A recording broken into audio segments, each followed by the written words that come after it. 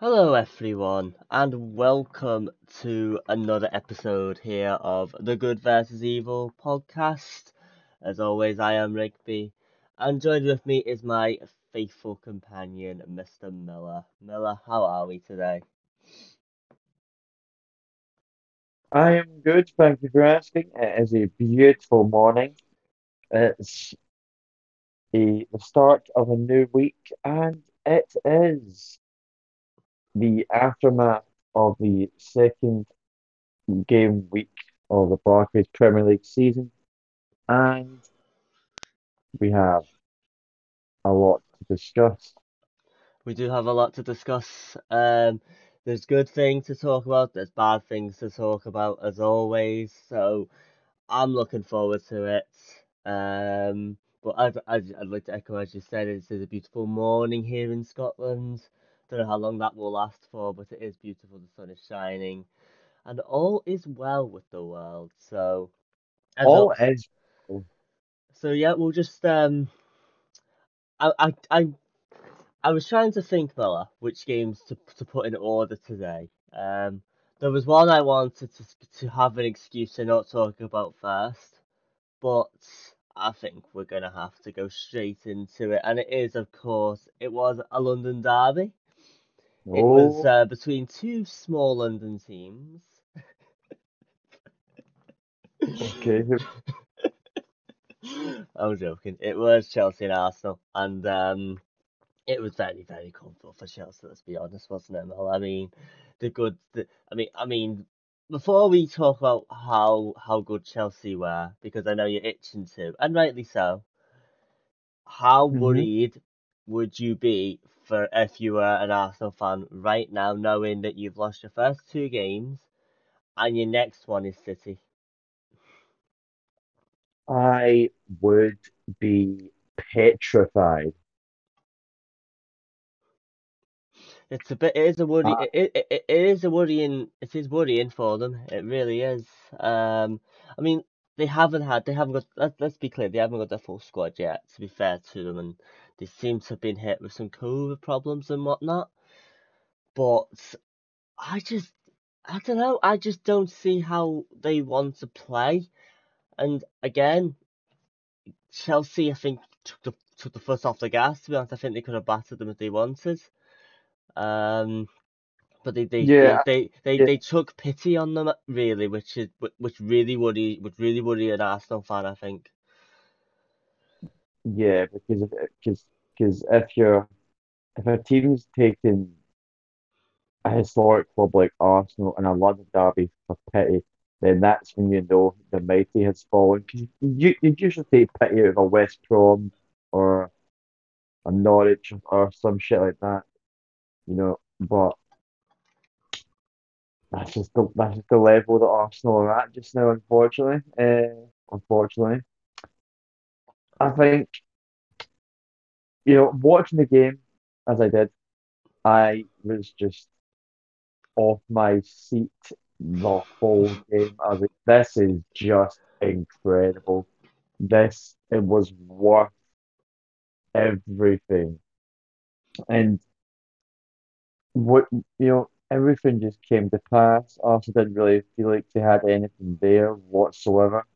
Uh, their defense is shocking. I don't, even though they didn't have Ben White due to COVID reasons, as we found out, let's all be fucking honest here. I don't think you'd have done I don't think you'd have gave them a lot better because you get just shocking. You get Cedric in the right back who barely got into a Southampton team that were doing terribly. You've then got Holden who they just gave him a contract and he's rank rotten. Um, you get Mari who Lukaku just bossed, sent that stupid motherfucker for a tapas for the first goal. Uh, and Tierney, who is one of their best players, but again, he just wasn't. I mean, he did okay in the Arsenal game, but he's you can't be relying on your left back to be one of your best players, you need more quality. I don't know how their midfield was going because instead of selling Joe Willock for 25 million to Newcastle, they've still got clowns like El Neni, Xhaka, who someone was actually asking me the other day, what what top six or top 10 teams would Xhaka get into? And I went, not any of them. Would he get into the Everton team? No. Would he get into the Tottenham team? No. Would he get into the Leicester team? No. Would he get into any of these teams? Would he even get in the West Ham team? Probably not. Uh, there's just a lot of dead weight in that team, and I think it's going to take more than 129 million in this window to fix it. I think it will take a good few years to actually make Arsenal a competent team again. But that's only if they get the recruitment right. And have they? I don't think so. Uh, Uh, I mean, let's be clear. Like they've early days of the season. You never panic after the first two games. They've played I think they Chelsea. should. I don't think they should panic yet, primarily because of what I've already said. They haven't got their full squad yet. They've not had Partey yet. Saka's not started for them. I don't think he's fully fit. Aubameyang is just coming back and whatnot. Their defense might not be the best, but if they can get scoring some goals, it's gonna take the pressure off the defense a little bit more. And to be, they're playing against Chelsea, which are a team that are definitely going to be up there. And I would, we should also not just go, oh, how bad Arsenal were. We should be talking about maybe how good Chelsea were as well. I mean, look, Oh, we, Lukaku, we, we were we we we incredible. We're, we, we're on it from minute one. Uh, you really were, but Lukaku epitomised why. When we said last week, I think when Lukaku was about to sign, like this is possibly the final piece of the jigsaw for Chelsea, and he just works. He's gonna be such a torment this season. He really is. I mean, you must yeah. be you must be chomping at the bits. Um, bro, it's just he just all week I've just been sitting there waiting for this fucking game. Just I was putting on Twitter, Facebook saying Lukaku's going to channel his inner Didier Drogba, and I was not wrong. I was disappointed. He did exactly what Drogba would do in an Arsenal game. He would bitch the defenders. He would be a savage. He would just honestly, his strength, his speed, his work rate, everything was on display. And he's just so clever as well. He's so clever because I watched him. I'm honest, I watched the second half. I didn't see the first half. Although I've watched highlights and stuff. But he just his movement is so good and he's so strong that see when like watch other strikers, for example, and they sort of point where they want it, and the defender can kind of go, right, okay, I can step in here, or I can anticipate that. Well, when Lukaku does that, you are fucked because you can't get in front of him. You're not gonna beat him, so you've kind of just got to drop off and hope for the best, really. Or you've got to double up on him. He's such a nightmare. And I mean, And then one move that epitomised that was when Leno made that incredible save from the header. That was absolutely incredible. oh yeah, yes. hmm Yeah, but see the thing that scares me, right, about this Chelsea team now with Lukaku in it. See if you do need to double up on Lukaku, right? All it's gonna do is just make guys like Werner, Havertz, Mount more free in that attack anyway. So even if you do double up on Lukaku, you're gonna leave a man free, which means he's just gonna go, oh really? Is that what you're gonna do? And he can play in that false nine role. We've seen it. We even seen it for King of the second goal, even though he didn't assist it. It was him his strength again that kind of led to the ball getting past because that the guy was on him and he wasn't focusing on fucking James who was just running the right hand side because James bossed that right hand side. His defending was a bit questionable. He's not really the strongest defensively, but attacking wise, James on his day cannot be matched, and they showed it again in the game. And look, Lukaku is just like you said, he's the final piece of the puzzle. He's exactly exactly what we needed in that team. He's going to do great this season. And to the people that said that I can't wait to see him flop, eating your words, good and proper after that game.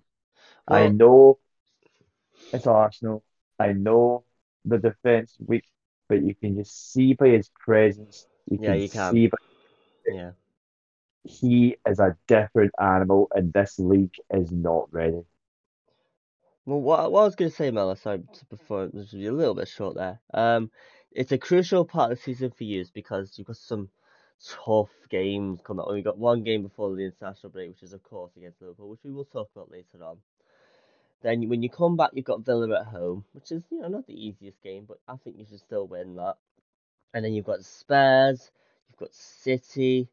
You know, next 3 or 4 games is a very crucial part because say you only take hypothetically you take 4 points from those 12 games and whatnot. You could be a little bit left behind. So especially when you're playing against like the City and Liverpool, who are your title rivals. It's a crucial part of the season where you need to keep going, to keep taking points because if you were to lose both those games, or you know what I mean, you could be left behind a little bit. So it's a crucial part of the season, but yeah, I mean, I'm fascinated to see how Virgil van Dijk and if it's Matip next to Joe Gomez will deal with the likes of Lukaku. Is Fabinho gonna he always protects about forward anyway, but is he going to be given the job of, basically marking him at times when he's not quite as deep in the Liverpool box? So it'll be interesting to see it really well. But no, it was a brilliant performance from Chelsea, and they definitely deserved their win. Probably should have had a few more goals to say the least, mate. Definitely. Is there anything else you want to say about Arsenal Chelsea before we move on? Eh, not particularly. I think we covered all the basics. Yeah, well, time will tell. But Lukaku, he looks an absolute star. He really does. Um, and then so there's a couple of the results that we could talk about, but I was trying to go through what we should talk about next. Joe, we'll stick towards the top of the table. We'll talk about Liverpool next. I think. Very briefly. One against Burnley. We seem to be getting back to our best. Virgil van Dijk was. I watched Monday Night Football, which I do really enjoy. I love Karen Neville's analysis and whatnot. And there was a bit that Kara done yesterday. And he was showing. So last season when we didn't have Virgil van Dijk, and when teams would try and isolate our defense by sort of breaking quite quick on us when with a goal kick or something like that, Mhm. and you would have maybe a team like Burnley who played two up front, and you could they're sprinting at the defenders to try and make it a 2v1 situation. But with Virgil Yes. van Dijk, it was almost as if they saw Van Dijk and they were like, hmm, oh dear, and they still go for it, you know what I mean? But he's so calm that and you just as a fan you never worry that he's never gonna get it because 99 times out of 100 he does get it, and it just epitomized his performance, which was absolutely outstanding. Harvey Elliott was really good in the midfield again. Trent assist for the second was pretty good. So overall it was a pretty decent performance. I mean, one reason I speak about this game is actually not really to do with the game itself. It was more the comments. I mean, Liverpool, Ollie and Klopp have come out and said that the referees need to look back at this decision to be a bit more lenient because it's getting a bit too aggressive and whatnot. Um, Now I know. Now listen, when you had the injury crisis that Liverpool had last season, it's always going to frighten you when the refs go, "Oh, we're gonna let we're gonna be a lot more lenient," and we'll let a lot more fouls go. So as Klopp's probably going on, no, not again, sort of thing. But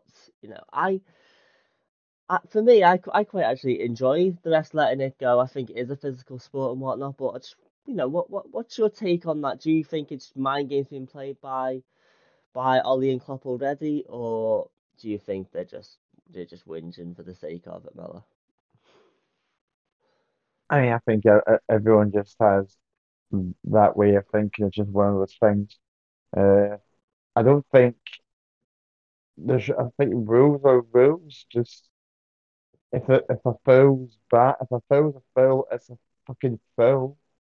Uh, I don't think refs should be lenient. I think refs should be able to think for themselves. It's their job.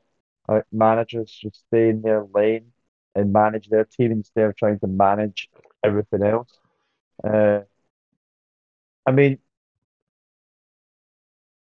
I know, I know, like a team, as the Liverpool had injury crisis last season, and there was fouls like the Pickford one on Van Dijk that was very detrimental, and it did put him out for a long time. Things like that, you can go, right, well, that's clearly a fucking foul. The build up and then the execution of it is aggressive.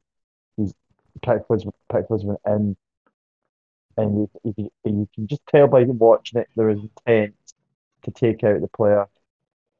Uh, so it's a foul, and like everything else, if it's a foul, it's a foul.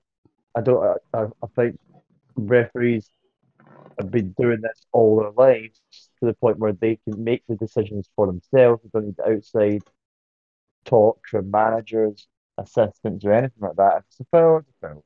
They shouldn't be told by managers, "Oh, you should be more lenient." Or you should, well, like, no, you do your job, they'll do theirs, and I feel like the game is just gonna it's just gonna get softer and softer as years go on. I don't think that's what we want because when you're watching a derby, for example, right, uh, you like that aggressive side to it. It's like you're going to battle. It's like you feed on that adrenaline. You know, so you don't want people to get fucking injured and all that, but you just you like if someone puts in I don't know about you, but I would love Virgil van Dijk to put one through Bruno Fernandes. I'm not gonna lie. yeah, but it's like it's that aggression you feed off that, and especially the crowd feed off because if you get that intensity, you get that fire. But I don't. The Premier League's softer than most leagues anyway. You know, I'd like to hear them complain about the fucking Scottish league, Scottish lower division league, Sunday leagues. You know, where people are getting two-footed for sport. So you've just don't let the game become just all soft. These players are going for fucking £100 million. If they can't take a fucking foul like they used to be able to take fouls when they were 15 years old, then come on. I Like, mean, a classic example was the in the United Southampton game. Finished 1-1 and whatnot. There was one moment that seems to be really angry in United, and honestly, I don't understand why they're getting so angry because these are the fouls that these rules have been brought in to stop because United were a little bit lackluster. Bruno had the ball. He just decided to take it easy, thought no one's going to come for me. They did. He wins the ball. It's nudges him a little bit to get the ball, don't get me wrong, but it's not a foul. It's a pathetic attempt to try and win a free kick, which you would have done last season. They would have given that as a free kick, and we would be sitting here going, "You soft bastard." You know what I mean? yes. But I mean, I'm assuming you know which foul I'm talking about here. Um, when I Hmm. say that, it was, and it was, it allows Southampton to get a goal and that's probably if they don't score, we don't talk too much about it and whatnot. It leads to a goal, and that's why it's such a big talking point. But he wins the ball. It's not sore. He's gone down like he's been shot, been shot in the head and whatnot. And a lot of players do this, our Salah does and stuff like that. So this is not solely an attack on Bruno Fernandes, but it was really pathetic, and it was great to see the refs not fall for it, stick to their guns, and go, no, we've decided we're not having those fouls in, and yeah, they let play go. Southampton got their goal, and then they end up getting a point out of it. Which, to be honest with you, if you watch the second half, probably You, wasn't. you, They probably should have won it in the end. mm, Armstrong had that massive chance in the 75th minute when they dispossessed play. He was 1-on-1 with the keeper, and he just doesn't put it far enough into the corner. And I was screaming at the telly, going, "Oh my god!" And then if I thought that was bad enough, he gets another chance like 5 seconds later from the corner, and instead of just nodding it in, he tries to put it back into the danger zone. I mean, oh my god, it was as if Southampton didn't want to win that game.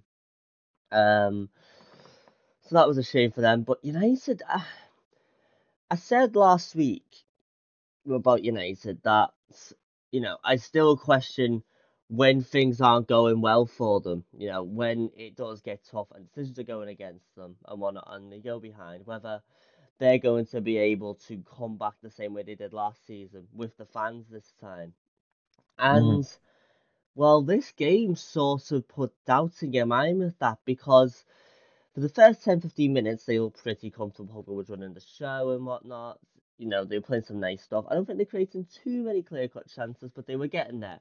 It was just that final ball that they were missing, sort of thing.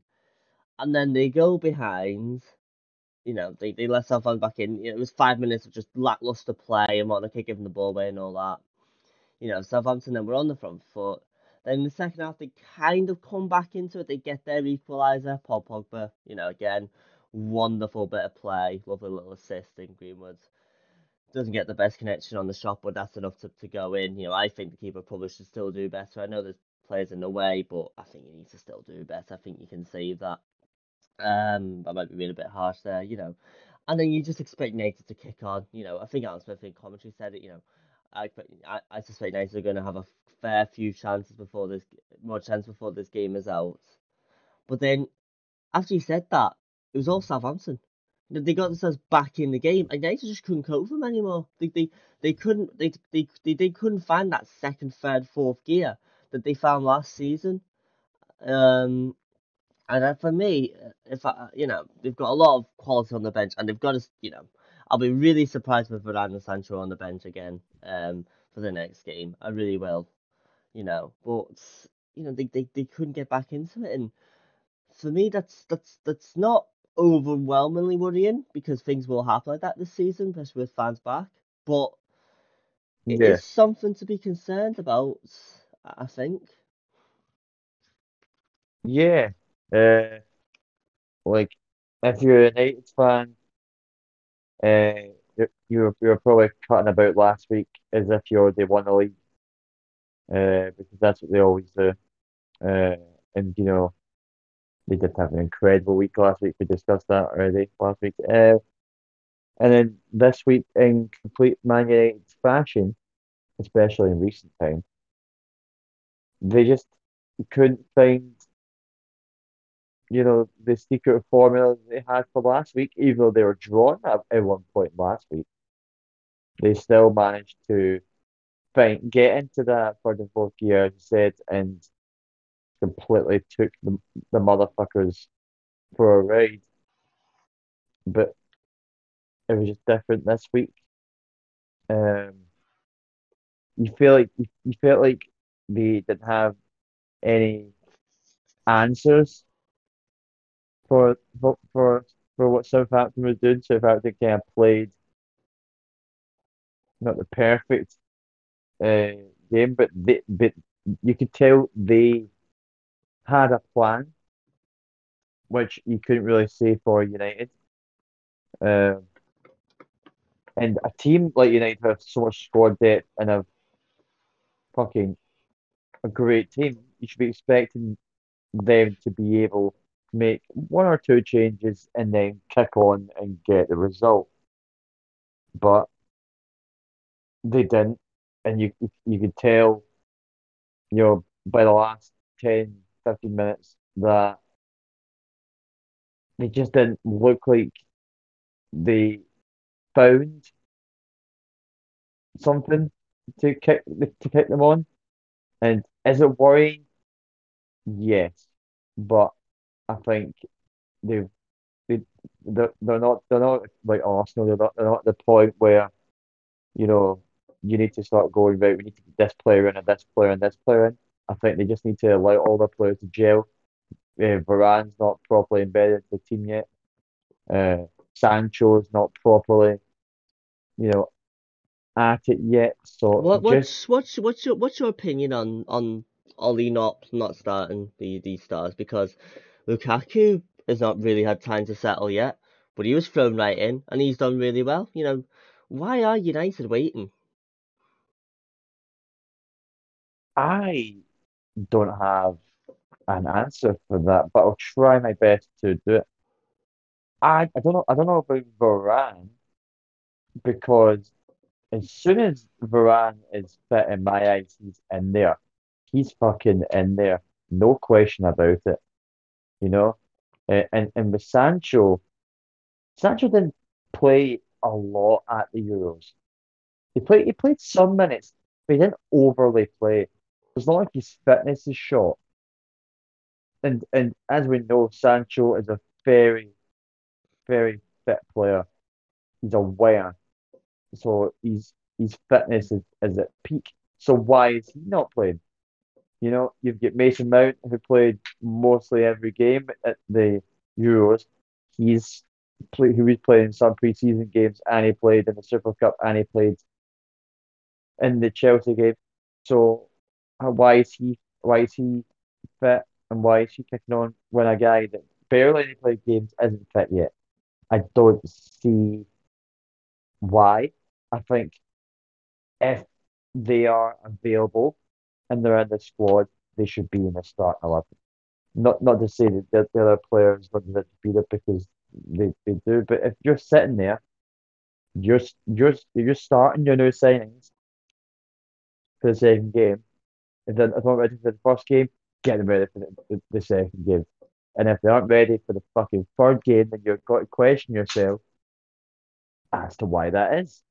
And that is a worrying thing because obviously they've now second game, they've now dropped points. So you've got to be thinking, how could we have prevented that? And it's simple. Every player who's available for selection should be ready. If they aren't ready, they shouldn't be available for selection, should they? I mean, I agree with you. I think Varane, we got a little bit slack. He didn't even get announced till just before the first game of the season. So that one's fair enough. But yeah, I think Sancho, it's a weird one. I think he should be put in. What you really waiting for? But that's the size of United's attacking options and whatnot. I suppose maybe Ollie just thought let's not throw him into the deep end so early. We've probably got enough to beat Leeds and Southampton, and they probably should have beat Southampton to be honest, because at times they made them look really, really, it made it look easy. And Pogba just seems to have just decided, right, this is my last season for United, and I'm gonna go for it. And you know what? It's a joy to watch. He's just so good on the ball. And there was one where he had the ball and he was looking at a teammate, and then half a second later he turns and the whole defense is on the back foot, and he just slightly puts it wide, and it was just things like that. He's just if United can keep him playing like that, they're definitely going to be up there. So, yes, it's a win and a draw. It's not the worst out of season, 4 points out of six. So you know No, it's not the time to have the conversation of are they genuine contenders. It's not the right conversation yet. You've got to wait till at least the sixth, seventh, or eighth games to even have a kind of conversation. But yeah, they'll get there. They'll get there, and United are definitely a very strong team indeed. So fair play to them. I think once you get to about the 10th game of the season, you can get a reflection of where if a team is got the backbone and the ability to actually go the distance. I think once you get to about just under a third of the season, you can sit there, and then once you then get to about Christmas, you can kind of tell, you know, who's going to be up there and who's not. And I mean, I watching the Chelsea game, the Liverpool result, you can just tell, and it'd be good for our predictions also because they were our top two. You can just tell that those two sides are just they're on some other level to the other teams, and you can tell that they're well drilled, well oiled machines. The managers have they've got something right. Obviously, Klopp's been at Liverpool for years. He's got a fantastic relationship with his squad. He's one of the best managers in the Premier League, if not maybe one of the best Premier League ever. You've got Tuchel, who since he's come in has just built and even said it. He's going to build a squad that no one wants to play against. And after these two games, I don't think it. I don't think Arsenal want to play Chelsea again. Um,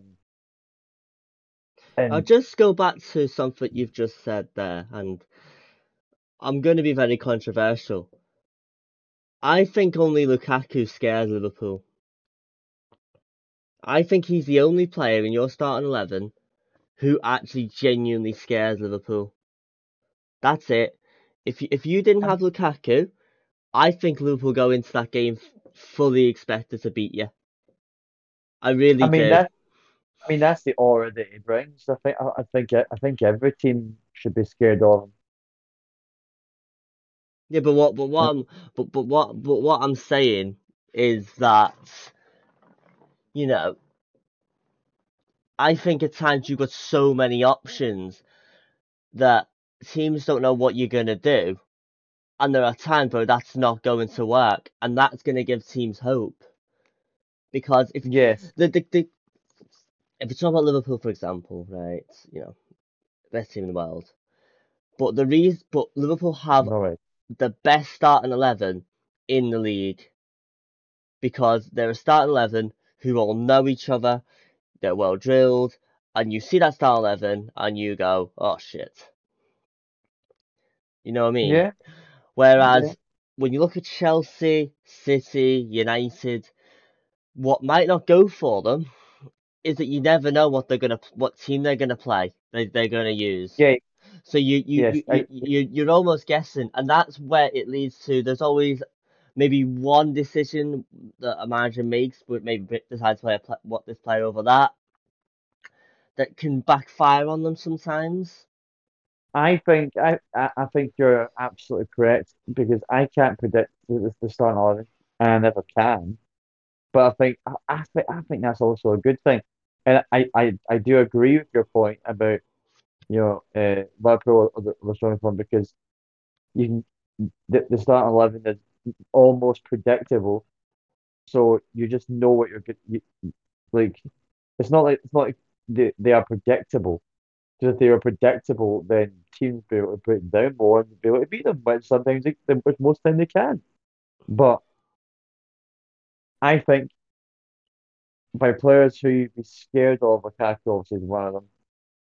Uh, I think the real thing that you should be scared of is the man himself, Tuchel. I think he's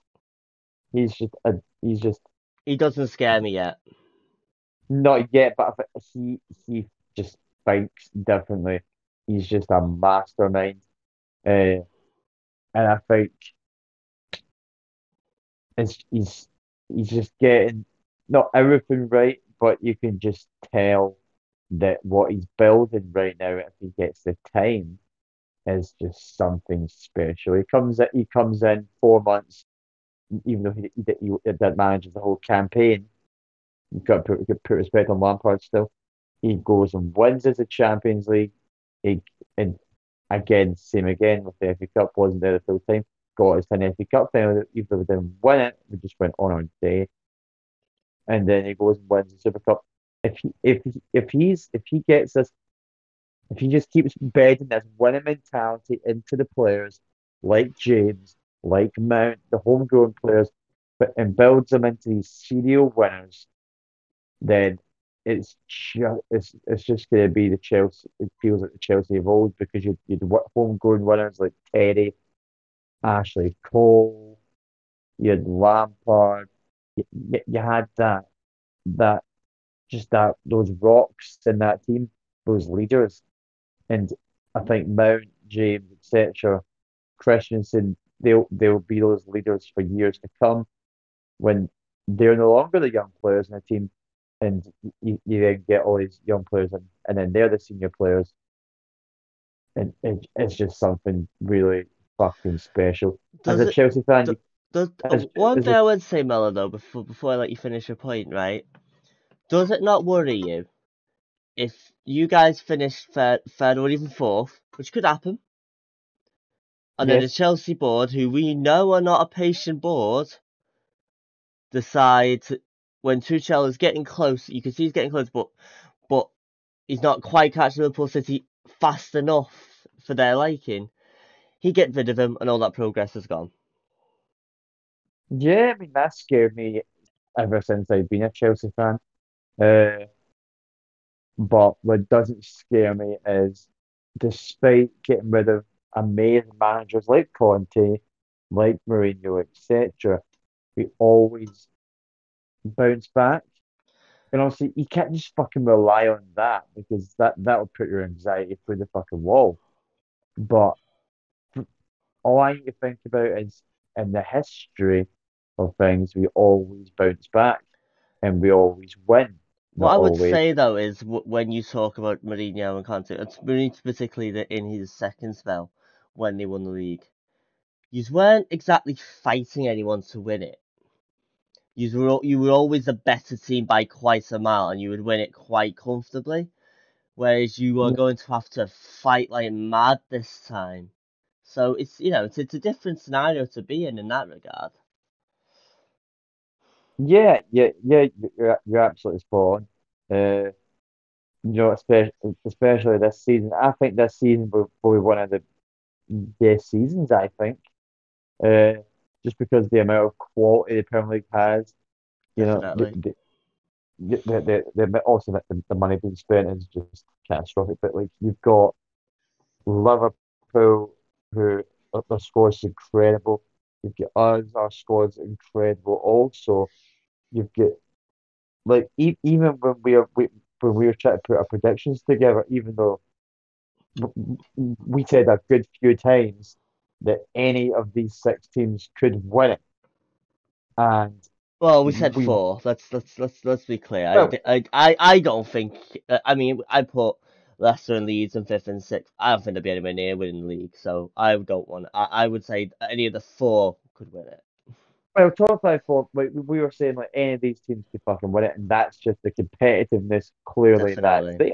definitely. And you know, obviously, I'm obviously rooting for my boys to win it, as you know, you're rooting for yours. But it's going to be fucking difficult, and it's just that's what the Premier League is. People say that Premier League is the best league in the world. There's questions about that, but how can people say that it's not? Like, what other leagues in the world right now have four teams that could easily win that league? There's not a lot of leagues No, that no, have no. that. There's not a lot of leagues at all. You are right there. And of course, City, bounced back from losing the other week. Got their act together and they won 5-0. Crucially, Jack Grealish got himself his first goal. It's not the best goal, but so important to get that first one. That takes a bit of pressure off him. So City looking good again, aren't they? But I just feel for poor Norwich City. They've had to start against Liverpool and City. I mean, the computer must have had something going for Norwich, I tell you. Yeah, it seems like they always get bad luck at the start of the season. 100%. I mean, the last time I think we mentioned this last time, last time they were in the Premier League, they had to start Anfield, so yeah, not a great start at all. for them. But yeah, I mean, City will be up there as well. Won very comfortably. Norwich, just played into their hands and stuff. So City, when they play against us at home, they will pick up points and they'll pick up confidence. So they will be right up there, 100% Manchester City. One team that we've not the last team, I guess the last Premier League team we're going to talk in depth about it was last night's fixture, because I was thinking to myself, oh God, Chelsea had Liverpool just because they've got a C in their name, which is really annoying because we're on the same goal difference and whatnot.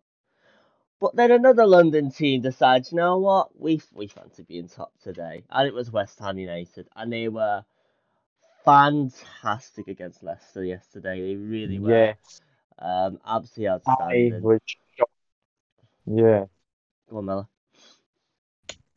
I was working during this, but when I finished, I then looked and it was like the headline was Antonio breaks records as they thrash Leicester. And I didn't see the scoreline. And I was like, what fucking scoreline was this? And then I looked on at the phone. I was like, holy mother of shit! Like that's a little bit of the West Ham of last season. Yeah, it definitely was. And to And, do and it I at don't to know. do it to do it at home as well though, because one of West Ham's major problems has been since they've moved from Upton Park, the fans don't feel the love. They can't create that atmosphere in the Olympic Stadium. But I've got to tell you, see from minute one, they were on it, and you could just feel the tension. You could feel like you felt as a for a Leicester player because every time they got the ball, they kept losing it. They couldn't think for themselves at all. And, they were making very unusual mistakes. The crowd was getting more and more on top. And then West Ham got the first goal, which was absolutely outstanding. It was a lovely, well worked goal between Ben Rama and Fornals and whatnot. But the big point was a red card, which I don't know if you've seen, Mel, if you were working last night, unfortunately. But it was essentially Perez was put a little bit off footing from a chance from Cresswell a little bit, and then Perez, instead of like stopping or whatever, put his foot right through Fornals' up on his ankle, stood Oh, right up and everything. And the ref at the time didn't he didn't think there was enough in it. He thought, he's right off balance, he can't do anything about it. But when you looked at the replays, you saw him have a look, and you just, I've had loads of pundits say, as a footballer, I know exactly what he did there because I've done it as well. You know his opponent coming, and you just decide I'm going to pour something through him, and it was very dangerous. And that's put Leicester down to 10 men, and rightly so. I mean, Leicester were incensed. Michael was fuming and whatnot, but I think they've looked back, they probably looked back at it this morning, and they've gone, do you know what? Jose, you can't do that. You really can't. Not with how many cameras there are these days and whatnot. You get away with that 5 years ago if because there's no VAR, and whatnot. But they done their job right. But they were fantastic West Ham. Even before that, they were all over Leicester. Antonio broke the all-time West Ham goal scoring record in the Premier League. He beat Di Canio, I think it was. So absolutely fantastic. I mean, I'm not sure. He done a wee celebration where he planned before the game. They had a cardboard cutout of himself. He put in behind yeah. the stand, the barrier, on the touchline. And when he got the first one, he went and grabbed it. I'm not gonna lie, I thought it was interesting to say the least, but fair play to him for having the balls to do it, sort of thing. It was absolutely madness. And then he had another well taken goal as well when he it was actually similar to Lukaku's in the sense that it's so powerful that you can't really get the ball off him, so you kind of just gotta drop off. We got to double up and pray and whatnot. I rate Antonio very highly. Yeah. He's a brilliant player, and if they can keep him fit all season, they'll definitely have a very strong season once again. West Ham 100%. But yeah, it was a very good performance. It put them to the top of the table. I'm sure West Ham fans have got that laminated and on their wall and whatnot because it's not gonna last. I'm a joke, West Ham fans. So, but yeah, it was a very good performance. And it just shows you talk about that top six and whatnot. Let's be clear. We didn't have West Ham in our top six. Did they So not? we're on the back foot already, Miller. So we might be getting Still predictions wrong already. season. Still season. It is a long Yeah. season, definitely, but yeah, fair play to them and whatnot. Is there anything else you want to say about that game, or should we move on? And not really, like I said, I didn't watch it, so I don't really have the best analysis. But good win for West Ham. Uh, It was indeed. I'm gonna just rattle through then the rest of the results very quickly, if I may. Like I say, guys, we're not gonna talk about every Premier League game because we can't watch every game and whatnot. So there's no point sitting here trying to act like we've seen a game we haven't. On Saturday, the other games was Brighton. Beat Watford 2-0. So that was pretty good for them. That's 2 wins and two for them. So very good start indeed, especially against Watford, a team that they'll probably be competing with to try and stay up. So that's good. Aston Villa beat Newcastle 2-0. Newcastle start with two defeats in a row now. I mean, Danny Ings' second goal from the throw in is absolutely amazing. And I, it just shows the I had quality of Danny I had Ings. I had Newcastle in one of my relegation teams, so at least that's coming to pass so far. Very true. I mean, I have him in 17th, but I have Watford in 18th, so it's not going too bad, as I suppose. Leeds bounced back against from the result at Old Trafford last week, and they got a 2-0 draw against Everton, two teams that will be once again neck and neck with each other in the top half of the table. So fair play to Yeah. both teams for that. Probably a fair result, a draw, but I didn't see the whole game myself, so Everton fans, you can let me. I know Everton are Leeds fans, so you guys can let me know if one of your teams are hard on to or anything like that. Crystal Palace got off the mark with a point with Vieira in his first home game of the season. They drew 0-0 with Brentford, so they've started. The Bees have started with 4 points out of six. So that's pretty good for them. Hopefully, they can keep it going. If you're a Brentford fan, go on, Mella. Yeah, not bad for them. Yeah, not bad. Also the Tottenham game, Harry Kane playing. Yeah, he came off the bench, Harry Kane. Apparently Spurs and Wolves fans were giving the big into each other about Kane. I saw a post about it. Um, Wolves fans were thinking like Harry Kane, he's fucking off to Manchester. And then the Spurs fans came back by saying Harry Kane's worth more than your entire club. It's all over rival fans. I mean, that's a rivalry's absolutely fine. We're gonna get on to a rivalry that happened at the weekend that's not so pleasant to talk about in a second. But yeah, Spurs, a good result for them. They've started with 2 wins and two. Beat City. They've now beaten Wolves away, which is way one of the more trickier games to go to. So they've nearly got himself a penalty. He's looking very good. Looks like he's been revived under Nuno just a little bit. He started the season really well. So fair play Yes. to Spurs for that. And that was all the results from the weekend.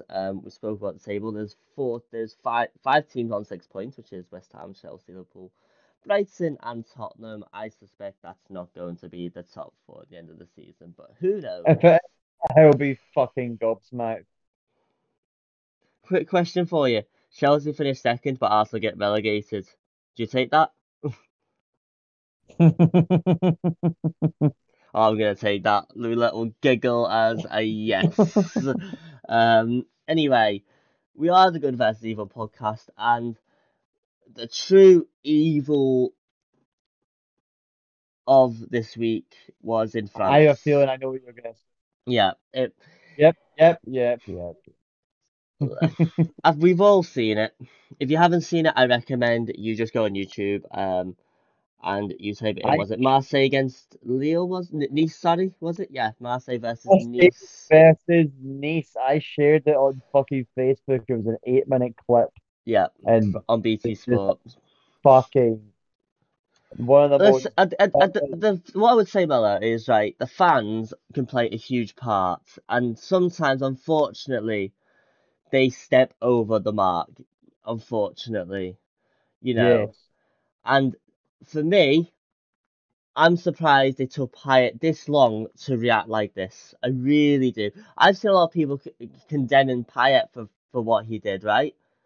But how? No, But as a human being, you can only get pushed so far. And if yeah, they're throwing water bottles at you, consider how far away they're thrown at them. By the way, like it's not, it can be bloody very sore, especially if it hits his head and whatnot. That could knock him out if you are from the top they of were the winning. stand. Their team was winning. Exactly, they were winning, which makes it even more weird. But yeah, if you haven't You're, seen the clip, essentially what happened is that Dimitri Payet, who plays for Marseille now, was about to take a corner in the second half. I think it was the 70th, 75th minute, whatever. Nice are winning 1-0. They're the home team. And a couple more bottles get thrown, and one hits Payet, and he retaliates by throwing it back into the stand. And the ultras go, "Wait a minute, how dare you?" Yeah, we can throw it, but how dare you? You're a professional footballer. You're not allowed to do that. And they storm the pitch to get after Payet and all the Marseille players. There's a lot of commotion, a lot of fighting. Two sets of players are fighting and whatnot, and all that sort of stuff. Eventually, the Marseille players, they have to go down the tunnel and the game gets suspended and whatnot.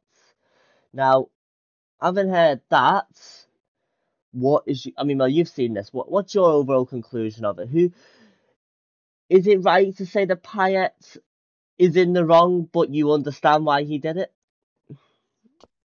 I don't think he's in the wrong. He's kind not. He's not. You can't just say he's not in the wrong whatsoever. He's still retaliated, and two wrongs don't make a right. But fucking, if dumb idiots are gonna throw things at you, you have a right to defend yourself, and you have a right as a human being to hit back. And if some dumb cunt hits you in the face with a water bottle, all emotions are high, you're also losing the game, and you're gonna hit your breaking point, and you're just gonna see red. I understand why he done it. Would I have maybe done it in that situation? Maybe. Especially if you're losing the game and your emotions are heightened and you're getting fucking hit with shit, then you're gonna go, fuck these motherfuckers, you know?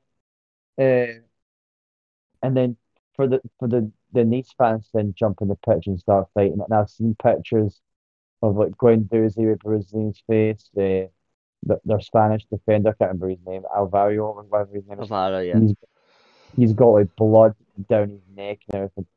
It's just fucking disgusting behavior, especially when you're a team that's winning. If this game gets the game also get abandoned, so they're not gonna they might go back to this game in the near future and then get beat, and then that's 3 points drop, and that could be a big point in your fucking season.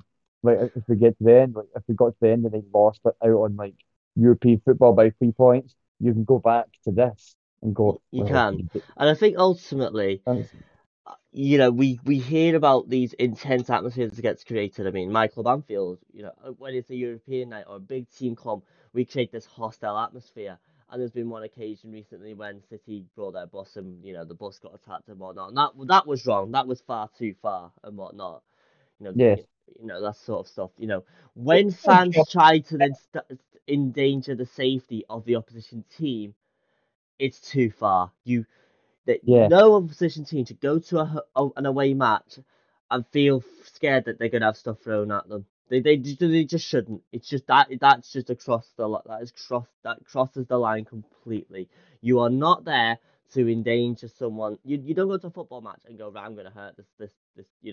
I'm gonna throw this something at this opposition player. I'm gonna try and really affect something in him and all that. That is wrong. You're not there. You're there to create a really hostile atmosphere and help your team over the line like that.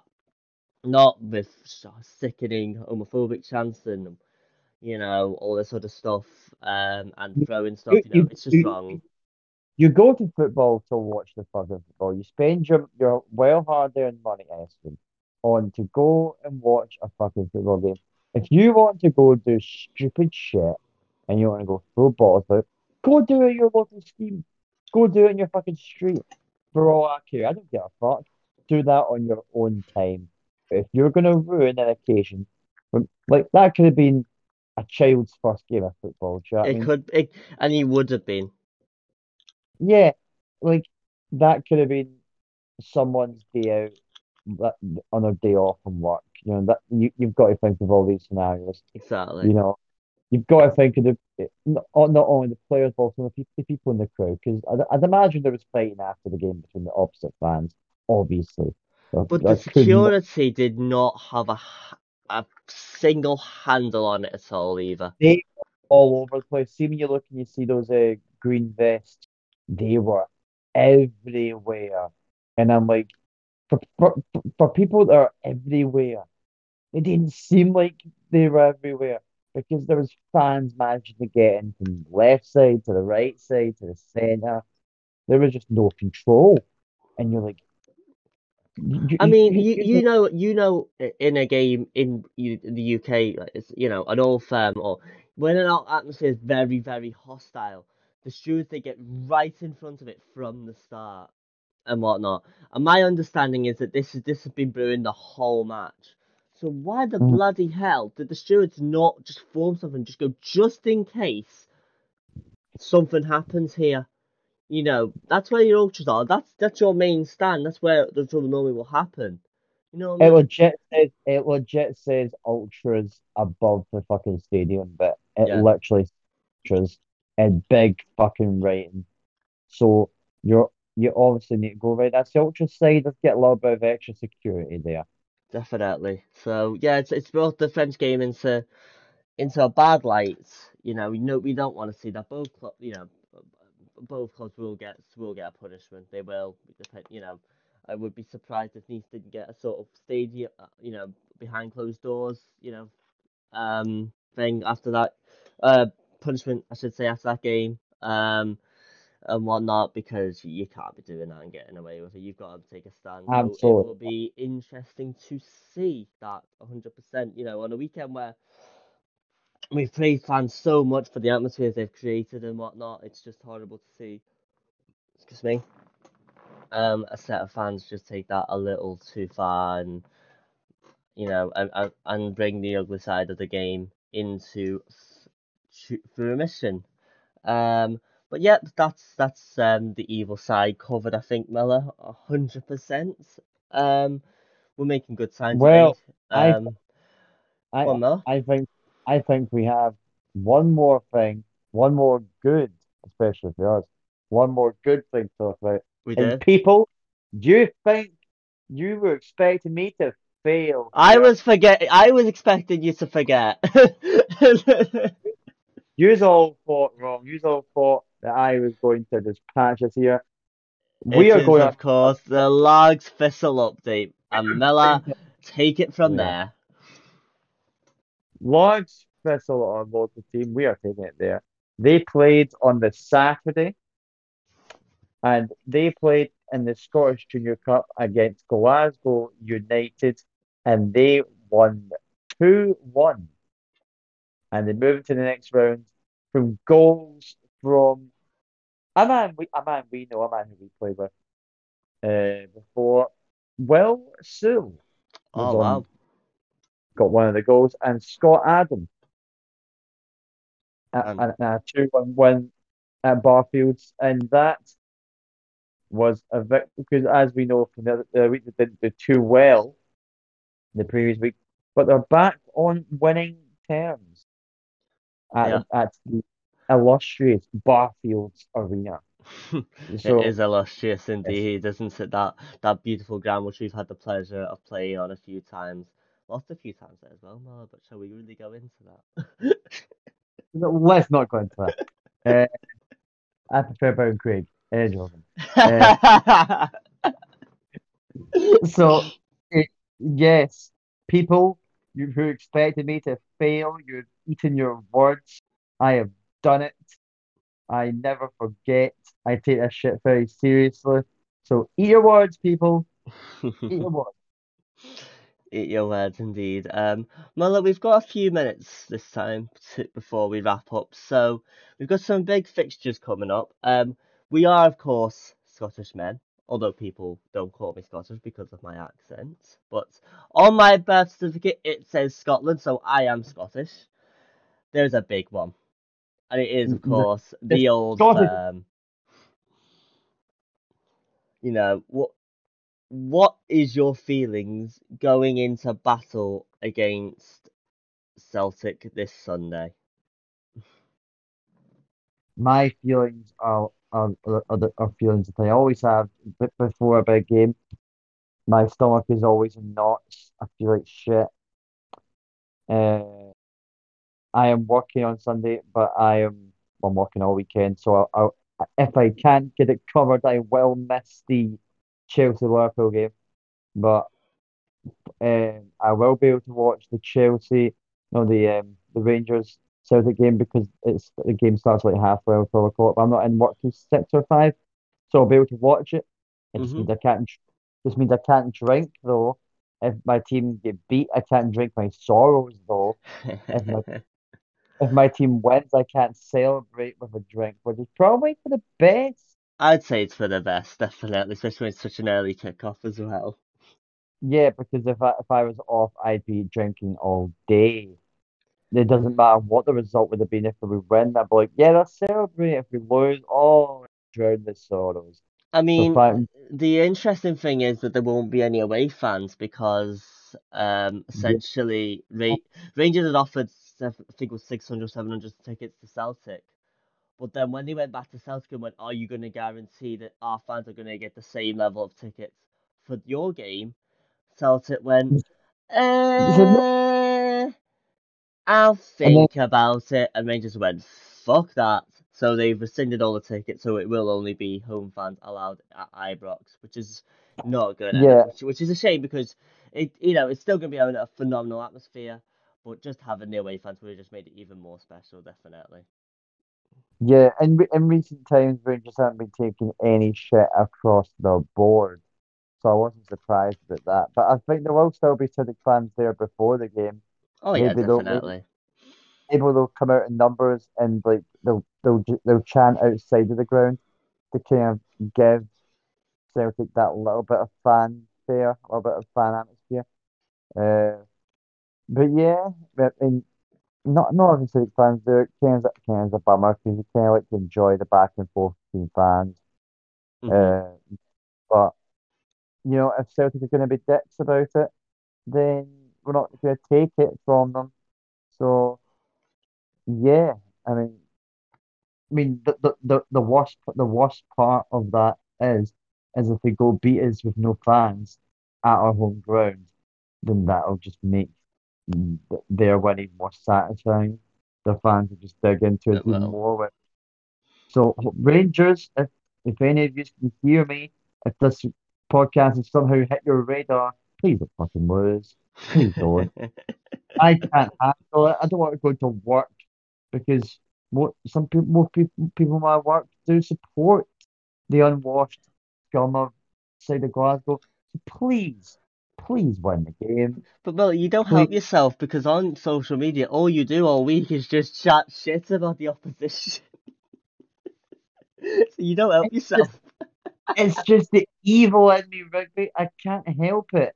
Like once Chelsea beat Arsenal, I was on a buzz like you couldn't believe, and I was cussing them off because I was like, "Fuck you, cunts." I was watching Arsenal fan TV by myself having a giggle. And yeah, if we do beat Celtic, I will be giving them the finger. I'll be flipping them the bird. I'll be screaming at them because that's just the excitement in me. I'm a football fan, man. I just start losing my shit. It's a different kind of buzz that rugby golf fans will never have. So yeah, Oh God, you've just pissed all them off now. Oh dear. if they're if golf fans are watching, that's their fault. Oh, let's not go there. Just to finish off, Mella, I'm just gonna do a wee quick. I'm gonna put you on the spot. I've got some quick fire questions for you, Mella. Shit. Okay. They're not prepared. They're off the top of my head, Jesus. and whatnot. So it'll just be five very, very quick fire questions. I want a yes or no, and a 5-10 second reason why you think Okay. this.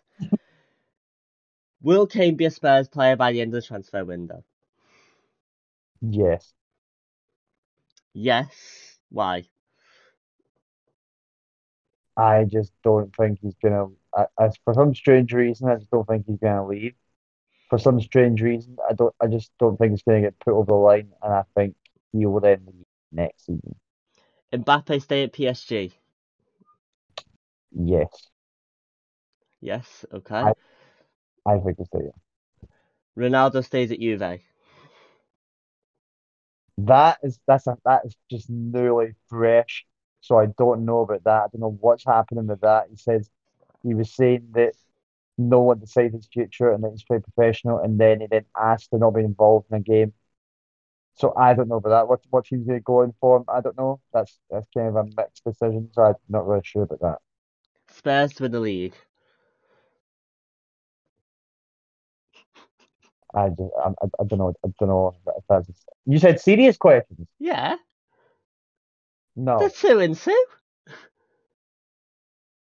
Can Brighton are 2-2? Are Yeah, they but going to win the league? they might win the league. Got a better team than Chelsea. I'm joking. And the final question: Liverpool will beat Chelsea at Anfield.